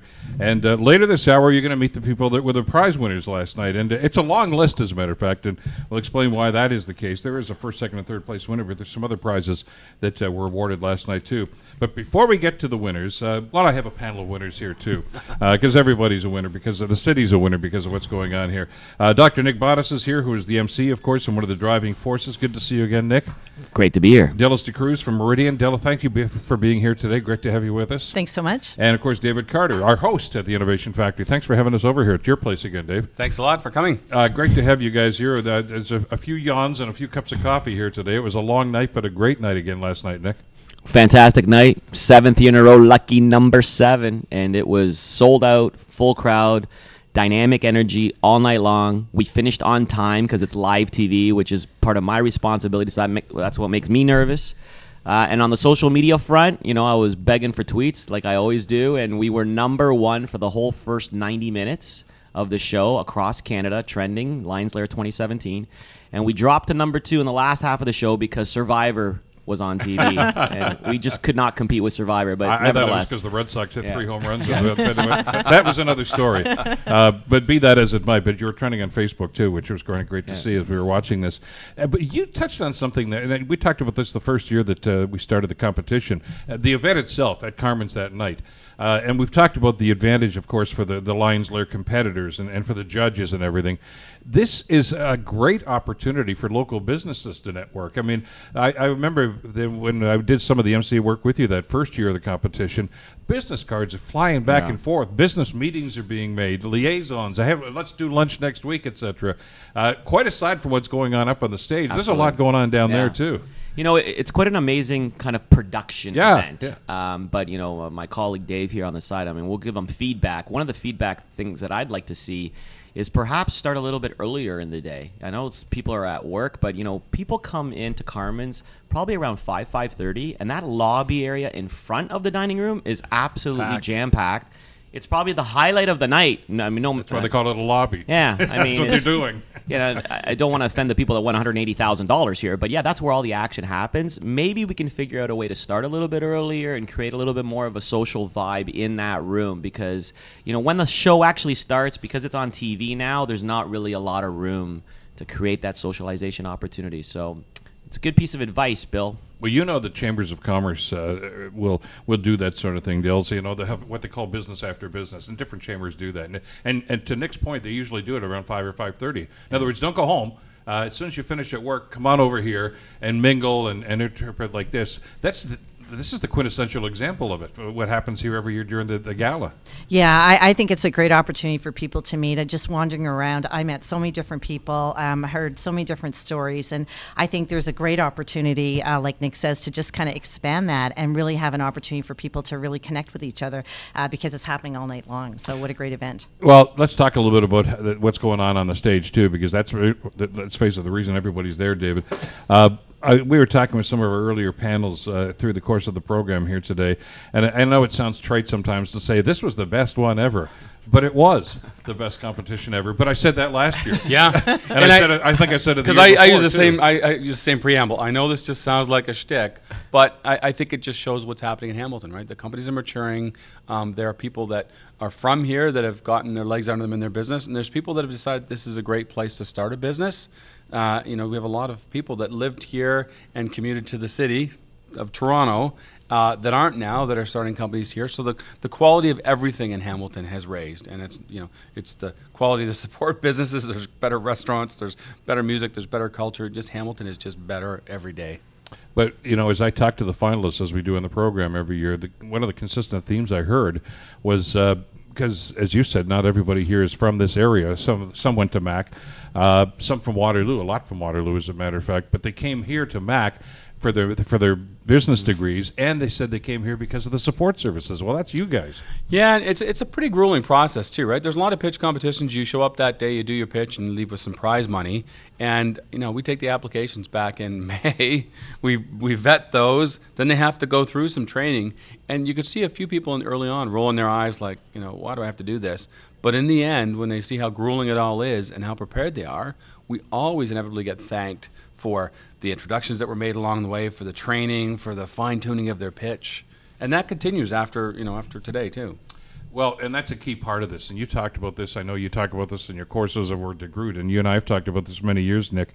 It's that presentation. It's that pitch. And I saw it this year, and I guess each year progressively, great improvement in how they handle themselves. Yeah. These are entrepreneurs. These are people with great vision, and some of them have great business sense. But if you can't sell it, you're not going anywhere, and they know how to sell it now. Yeah, and actually, I've had the privilege over the years to sit as a lion, to be an advisor as a professor, and now to be an MC. So I've seen the presentation side of it from 3 different angles, and I think you're right, Bill. The quality is much higher, so we're definitely raising the level. Having said that, I don't want any budding entrepreneurs out there to think, well, I'm not going to do it now because the competition's too tough. I think the ratio is still fantastic. Don't forget, we had about 50 applicants last April. That's a fantastic ratio for you to be on stage in front of 1,000 people, to have millions and millions of Bill Kelly listeners listen to you if you end up winning. So the huge media attention, I think, is still there as an opportunity. But the sophistication level, without a doubt, is much higher last night than it had ever been before. And more importantly, when I bring them on stage, they often don't even know what question I'm going to ask them. So it's a live studio audience. I'm asking them a question. I didn't see one single person last night flub their lines or get confused. I mean, they just had the pitch coming out like butter. It was awesome. But that's a key thing in business, though, isn't it, Rich? I mean, it's all presentation. You can have a pretty good idea, but if you know how to present it, if you know how to sell it, you're on first base already. And all of the finalists this year, I thought, showed great ability in first of all, self-confidence, but second of all, knew their product, and third, they knew how to sell it. They knew how to talk about it. Like you say, they never skipped a beat. Yeah, we were just having this conversation. I was talking to Julie, as a matter of fact, just before we got in here, and we were talking about all the finalists, how all of them were just fantastic, and it was such a hard pick. And it was really gets down to your pitch. It's point in time, and David and I were talking about that as well, too, is what are the key things you're tapping in on? What is the information you're giving the Lions? And at that point in time, we're making the decision. So it is all about the pitch, but they were fantastic. To Nick's point, getting up there on stage, and what blows my mind is how young many of these individuals are. I was blown away just listening to these finalists and just thinking it's amazing what they're accomplishing at such a young age. That's what makes it so hard, though. I mean, we know the quality of these companies at a level of detail, and then I see them putting it all on the line for a 15-minute pitch. It's painful for me to watch, because it's like, watching your kids at a recital. You're like, oh, they did it so much better in practice, and I know how strong they are underlying in some of those companies, and for me, anybody could have won it last night. There were some 10 strong companies. It was just, I'm tense. I'm in the audience. Well, I notice this when they come on the show, and they usually get about 20 minutes each. We have all 10 of them on over the course of a couple of weeks on the program.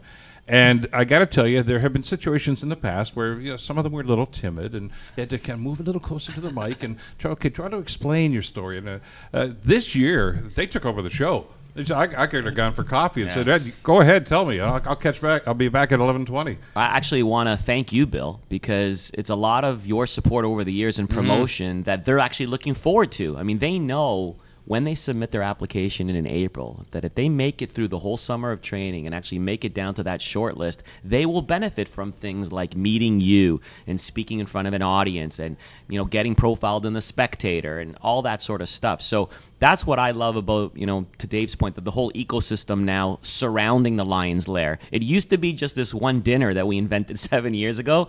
Now this is a thing, and this thing's got a lot of pieces, including, you know, credit unions who want to get involved in financing and funding and supporting startups from the beginning. So the whole value chain from beginning to end has now matured, which is exciting to see. I'm having a moment. I can't remember, but one of your past winners was the guy that did the drum stuff. Yeah. 180 drums last year. Yeah. And he came on the show, and we did a follow-up, actually, even after the competition he came in, because he was talking about how the grip business has grown.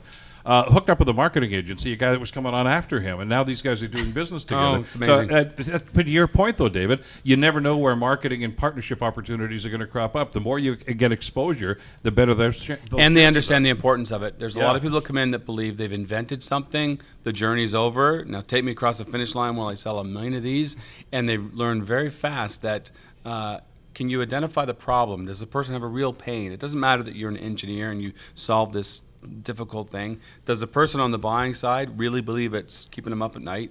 Can you convey that message?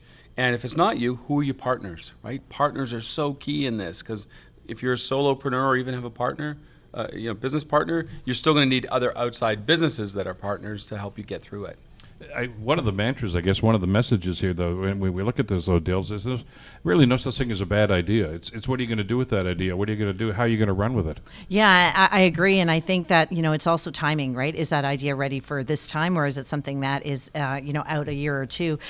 So I think, you know, just seeing the ideas come out, that it's just phenomenal that, you know, people are thinking this and actually taking it to execution. And I was going to make a comment just in terms of that whole networking piece. Yesterday, a friend of mine used to work for a national retailer, heard that one of the finalists, Katarina, on stage, and then went and contacted her and said, I'm going to put you in touch with the head buyer of that retailer. So these kind of things happen all the time with, you know, the pitches happening, the finalists up there, and people in the audience coming up and saying, I want to connect you. Well, and that was a classic example. I mean, they're all fabulous, and the winners that we're going to talk to in a few minutes are like that, Nick. But you go to with Dolled Up Desserts and Katarina, and, you know, when she explained her idea and exactly what she was, I thought, talk about timing. To your point, Dill. Yes, timing. Organics was a fad 10 years ago. Now we demand it. We want gluten-free. We want, and she's right there. She's on the cutting edge. And it's more than just the idea, Bill. It's just the whole package. Yeah. I mean, I had the pleasure of standing beside Katarina. She is stunning. She's Amazonian tall.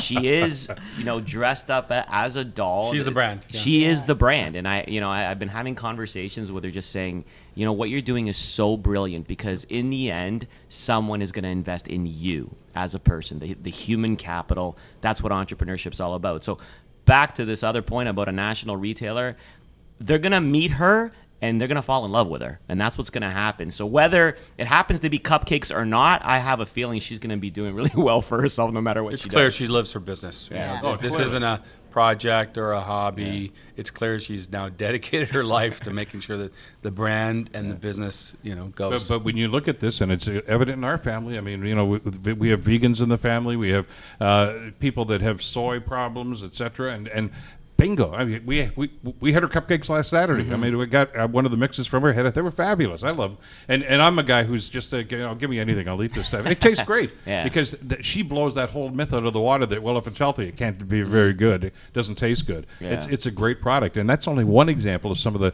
the fabulous ideas and innovative ideas that people have come up with, including, you know, growing tomatoes in the wintertime in greenhouses. Yeah. And the knock was, well, you've got to fertilize them. No, you don't. There's a different way to do it. Mm-hmm. Mm-hmm. Great ideas, very innovative ideas. Yeah. And even the, talking about other ideas, the DNA, gene blueprint. Yeah. I mean, it's so hot. Like, talk about perfect timing to launch a project, because you have other large corporations who are spending millions of dollars with television commercials on networks.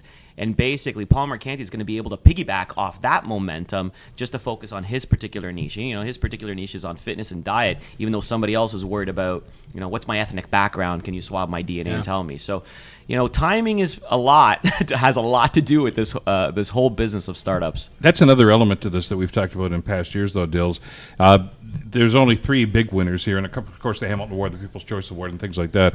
But even people that don't actually get in the money here still they profit from this because their businesses carry on, and the exposure they got through this competition has put them in great stead to grow their businesses in future years. We've talked with some of those folks from past, you know, Julie Ellis and others that you know have just taken this opportunity and this experience and run with it and made their businesses better. Yeah, and I think that's it. Again, I think all of those finalists could have been winners, and I think they will all benefit. I am keeping the brochure from Lions Lair because I'm going to probably be signing up for all of these services. I totally am. So from the pet service to the DNA, because I want to see if I can eat more carbs. I love carbs, so I want to see if I can eat more carbs. Yeah, like any excuse, yeah. So I totally agree with you. I think that they are all going to benefit because their ideas, they are all solving problems. All of them are solving a problem that that hasn't been solved beforehand, and I think that is huge. I was just going to say, it's interesting because there's a little speech I always feel I have to give them, which is, this is a moment in time. So you are neither declared a winner or put out of the race by this competition. This is just a little moment in time to celebrate or, you know, reach. Tomorrow is just another day, and you got to get back and do this. And you know, whatever happened last night will not, in fact, affect significantly what happens tomorrow. Of course, the prize money is really helpful for some of the winners. And it just always sounds like such a cliche, right? You are all winners. But you are. If you made it to the top 10 and you were on stage, you're going somewhere. Yeah, absolutely. And many of them will.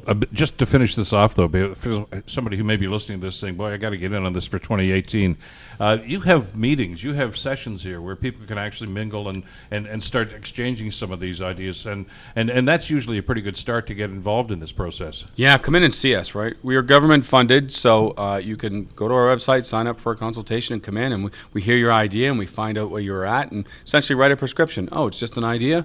Come to some of our seminars. Oh, you've actually started a business? Maybe you should meet with one of our mentors. Or, you know, we reach out to the network to see who can help connect us with, because it's a network that's huge. Or we have other pitch nights, which are certainly not as big as Lions Lair. We have our Elevate nights.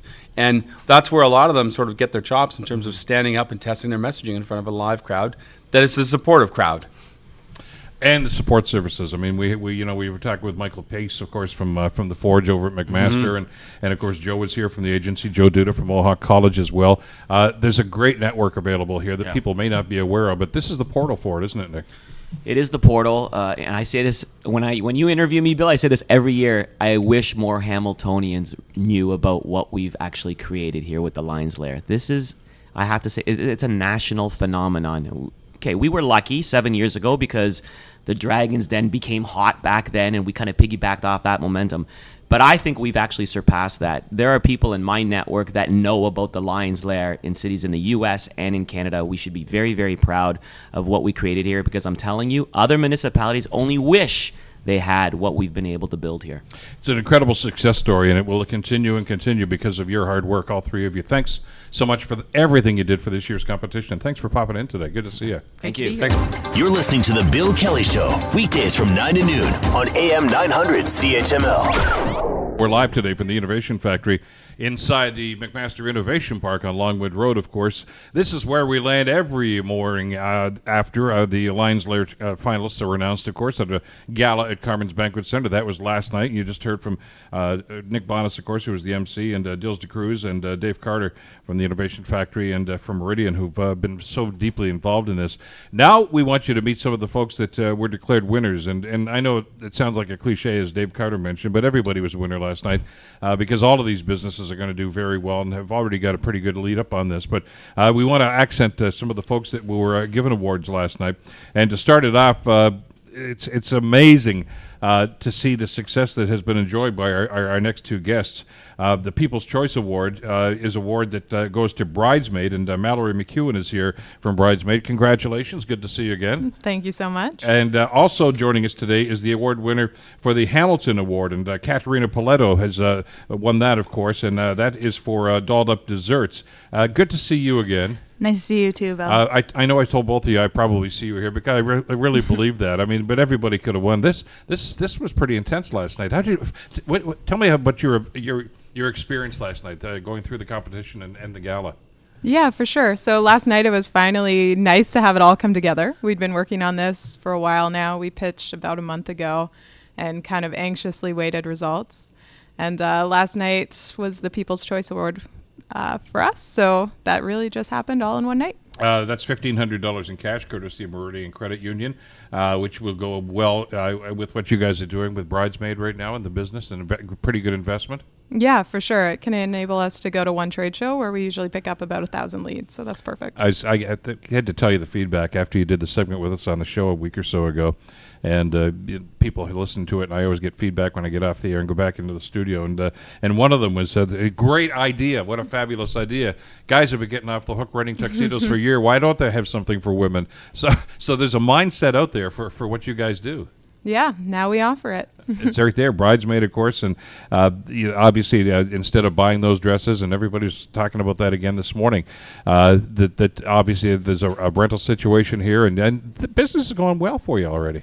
Yeah, it's been a really, really strong year. We've done about 60 weddings, and this was our first year in market, and we're already on pace. We've got, kind of with last year's conversion rates and the number of leads and qualified prospects in the funnel, we should do at least a couple thousand next year. Incredible, just fabulous. And you're not limited by geography here, are you? You were telling me you did one way up in the Northwest already this year? Yeah, last month we did one in Northwest Territories, and we've done weddings all across Canada now. So there's nothing really stopping us, thanks to FedEx.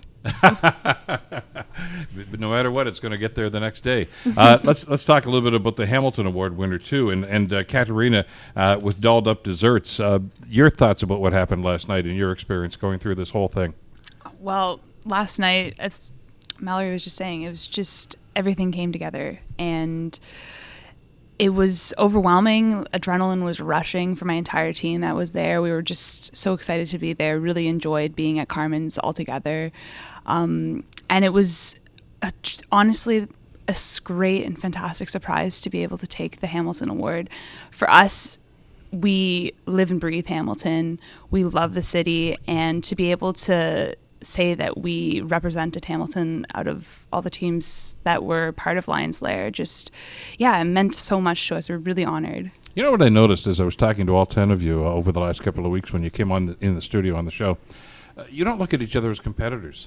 Really, you guys just look like you're all on the same journey, taking different ways to get there, but it's all the same thing. Yeah, absolutely.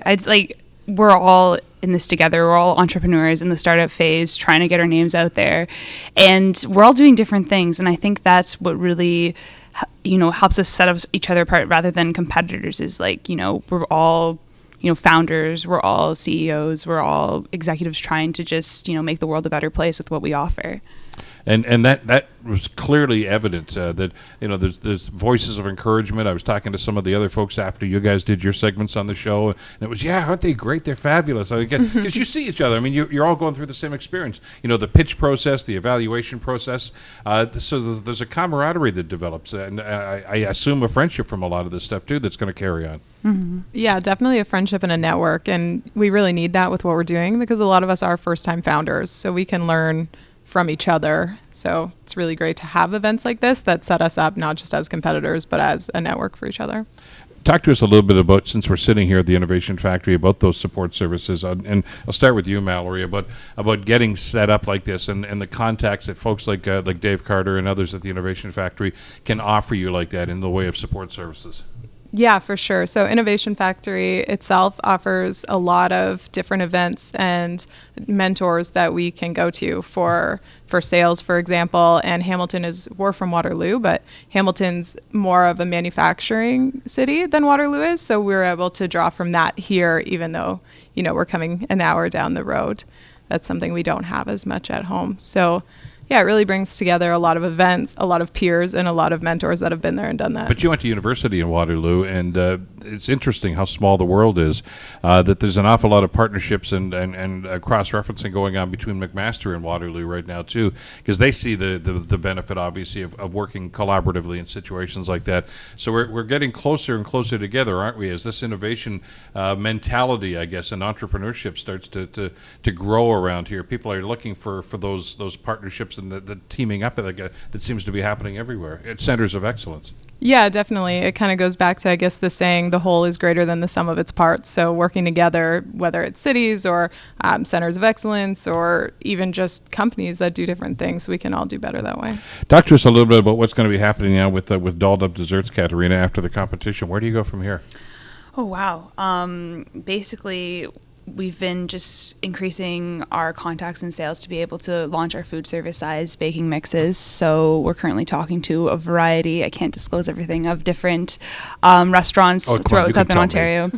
I'll keep your secret. I don't know yet. It's not 100%. I don't want to say anything too soon, but you'll be seeing a lot more of us very, very soon. Actually, I'll be hearing about it because part of your prize in the Hamilton Award is radio advertising with the Chorus Radio Cluster here in Hamilton. And that's CHML and our sister stations, of course, Fresh 95.3 and Y108. We already have a big plan for what we'd like to do with you guys, for sure. So that's going to be happening as well. It's interesting, though, because there was a common thread through an awful lot of the nominees and the 10 finalists this year, Mallory, when you look at this, and to each and every one of you, and certainly with Dolled Up Desserts, but with Bridesmaid as well, based on that comment, for instance, I got from the one listener that said, why don't women have a service like this? There's a market here that is yours for the taking right now, and the possibilities of expansion right across the country, well, it's already started to happen for you right now, but you got to be pretty excited about the future here.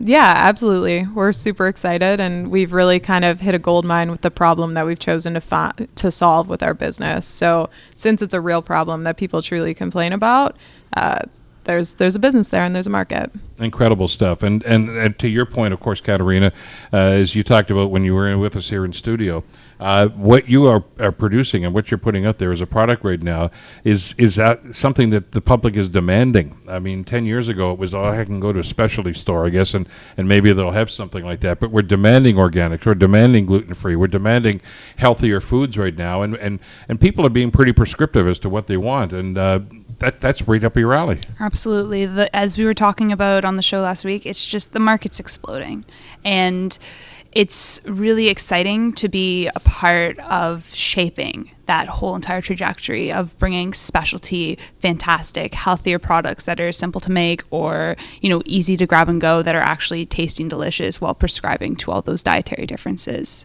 Well, and it's become mainstream, and so will Bridesmaid become mainstream too. Instead of guys having to go in the mall to go and get tuxedos and rent it like this. I mean, the business right now, you've already tailored right now to that market, which is looking for essentially online servicing and things of that nature too. And you don't need to physically go into a mall to find your business right now. You just have to go online. It's there for you the next day. You've got everything organized. I mean, the efficiency and the vision you've shown like this is probably what's put you on such good footing already. Yeah, I think so. And it's very much kind of like Katerina said about her market. With us, that's where the market is going. Millennials are getting married now. Millennials shop online more, and they share things more with things like Zipcar and bike shares, Airbnb. So the market is opening up and growing there. Plus, the same amount of people are getting married every year. So. All right. Well, so people are going to say, "Hey, I got to get me some of that stuff. I want that product." Where can they online? Where can they reach you? Yeah. So we're at bridesmaid.ca. And on social as well. Of course, on social media. And for Dolled Up Desserts? Dolled Up Desserts, you can find us at dolledupdesserts.com, or you can find us on social media at Dolled Up Desserts Baking. Excellent stuff. I know we're going to hear a lot more about both these businesses in the future. And come back. I mean, we always do a segment on the program here every year of past winners, and we want to check in and see how the business has grown over those last number of years. And I look forward to talking to both of you in the future. Congratulations, first of all, on the success so far, and continue good luck to both of you. Great to see you again. Thank you so much. Yeah, thank you so much, Bill. You're listening to The Bill Kelly Show, weekdays from 9 to noon on AM 900 CHML. The big three, the three grand prize winners from last night's Lions Lair competition. The Bill Kelly Show continues here on 900 CHML from the Innovation Factory in the west end of the city here on Longwood Road. I was saying to Mallory and to Katerina, as we did the segments on our program over the last couple of weeks, I was saying to our producer, I can't pick winners here. I mean, everybody here is just sensational, and there's no arguing that the three that won grand prize money here are just incredible, but so were all the other ones as well. With Bridesmaid and Dolled Up Desserts and so many others. But let's talk about the three winners. The third place winner from Lamago, Melissa Houghton. Congratulations. Great to have you here today. Thanks so much, Bill. So good to have you guys here. Second place on Eric. Emily Harris is here. Great to have you here. Thanks, Bill. And the first prize winner, Avia Labs. Sarosha is with us here, the grand prize winner. Wow, what a thrill it must have been for you last night. It was fantastic. It was a great experience and absolutely unreal. Talk to us about those moments as they started to announce the winners, and we'll start with you, Melissa, about exactly what happened going through this. As we were talking about with Katerina and Mallory a couple of minutes ago, you're all up on stage there, and it's okay. It's crunch time. Nick Bontis has got the envelopes in his hand at this stage right now. What's going through your mind before they start making the announcements? Honestly, it was Netflix and popcorn. I was trying to keep myself chill. I was like, okay, if it goes wrong, I can go home and I can have some Netflix and I can eat some popcorn. However, when they started to announce the third place, it was spectacular because they were not subtle at all about who my company was. And, it was a single founder who does expandable agriculture. And I'm like, oh, wait, that's me. So it's another 30 seconds before they officially announced it. But it was amazing. So what's flashing through your mind? All those hard evenings thinking of this whole process, all the pitch, the process, and the practices like that, or is it just nerves? A lot of nerves, and thinking about the number of times that my dog had to sit through and listen to me pitch. She sat very, very patiently and listened to me go over my speech over and over and over again. And my fiance, who was like, "Okay, you've practiced enough. Call it a day. Move forward." But when these things come up here, Emily, when the announcements are made and you find that you're in the money in a situation like this, and the second prize winner, this is pretty significant. I mean, $59,000, $15,000 cash from Cogeco, KPMG, and Mohawk College, McMaster. I mean, everybody's putting in here. $10,000 in-kind marketing design and strategy, $10,000 in business leadership packaging, and on it goes. You get $5,000 of radio advertising with our Chorus Group here in Hamilton as well. That probably didn't sink in at all right now. You were just probably thinking, wow, it's over? You're not thinking, okay, I'm going to invest this, I'm going to put over this, and on it goes? Yeah, I was honestly shocked when we found out. And we weren't thinking, oh, where are we going to put the money? We're still trying to, let it sink in. That'll come later, right? Yeah. You do your business later. The fact that you're there and there's all of a sudden there's going to be this support services right now. Did you get to sleep last night? I mean, when you put your head on the pillow, was your mind still going a mile a minute? It was, but it was a long night, so I crashed pretty hard. And when we look at what's happening with Avia Labs and the process that's going on and the work that you guys put into this right now, talk to us about your thoughts as you're announced as the grand prize winner, because when Melissa and Emily are up there and they figured, okay, fine, this is great, but you don't know what's going on next. I mean, there's still a whole bunch of other people up on the stage there. Yeah, for sure. There were like 7 other amazing teams on the stage with us who had not yet won a prize, and honestly, the heart was beating pretty fast. Like, we weren't sure who was going to win. I felt like a lot of companies, both supported by Innovation Factory, The Forge, as well as some guys came down from Toronto and Waterloo that were really strong competition. And it was just an unreal experience, as I said earlier. Your heart's beating, you don't know whether you won or not. And then the moment they said pop-up, I kind of knew that it was us, and it was just amazing. So what's going on? Was it relief? Was it elation? I would say it was elation more than anything. I think I was shaking before it. I was just like, oh my God. Like, some people afterwards came up to us and told us we looked super calm on stage, and I'm like, no, man, I was super scared. Where do you guys go from here? I mean, this is a fabulous night, and you were also deserving as winners in this competition right now. But you guys are already doing very well in your businesses. Things are starting to go well. Does this open doors for you now that maybe weren't there before the competition? Honestly, the in-kind prizes that we won are just going to put the fuel on the fire for us. We got Jan Kelly, we got VA Partners, we got some coaching from Epiphany, we got some market research from Adventus. Like, the list goes on. And honestly, for us, we needed mentorship. We're launching a massive SaaS product that hopefully will start taking over the world, and the more help we can get, the better it is for us. Well, it's the old idea, I guess, isn't when you think about it, Emily, getting the word out there. I mean, you're moving into a very competitive field. With a lot of product out there right now. Yours is great and it's innovative right now, but boy, you got to get eyes on it, don't you? Yeah, exactly. And we're already right now planning for 2018, and the cash is going to be huge for us to help fund larger orders of inventory to help us with our scale goals. But with that, with more inventory, means we need more marketing. So the in-kind support will be huge for us as well. The marketing design strategy package, the web design, which is amazing for us because we do a lot of direct sales as well, and then also the radio advertising. Yeah, but you guys you're already there. When it comes to where your market is and how to reach that market. I mean, you're using everything available right now: social media, online presence, etc. That's all part of the package. So I would think from that standpoint, Melissa, this really just enhances what you guys have already started. Oh, for us, it's absolutely spectacular. We've got our path, and whether we walked away with prizes or not last night, we're going to continue on our path. But we've got a ton of legal and accounting services in our in-kind services, and it'll allow us to dot all our I's and cross all our T's. We have IP that we need filed. We have, trademarks that need to be done to protect and lock down our product. And none of this was what we could afford, and it just kept ending up, we'll do it at a later time. We'll do it at a later time. And you start sending out contracts to customers that you just copied off the internet, hoping that it's going to stand in court if something goes wrong. So all of these services are allowing us to more formalize our business, take it out of the startup phase and more into a real business, a more professional business. You guys are all driven because of your belief in your product. Now, do you take a day off here? Are you going to relax and enjoy this, or you heading back to work this afternoon?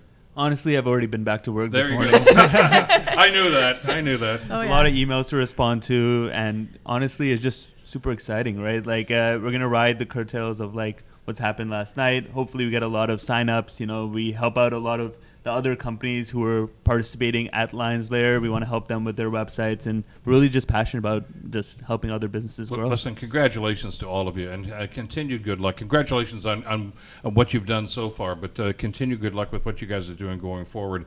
I know the sky's the limit for all of you, and it was a pleasure to meet you, to have you on the show, and to do this follow-up with you. Keep going out there and doing what you're doing, okay? Thank you. Thank you. Great to have you with us. The Bill Kelly Show, weekdays from 9 to noon on AM 900 CHML.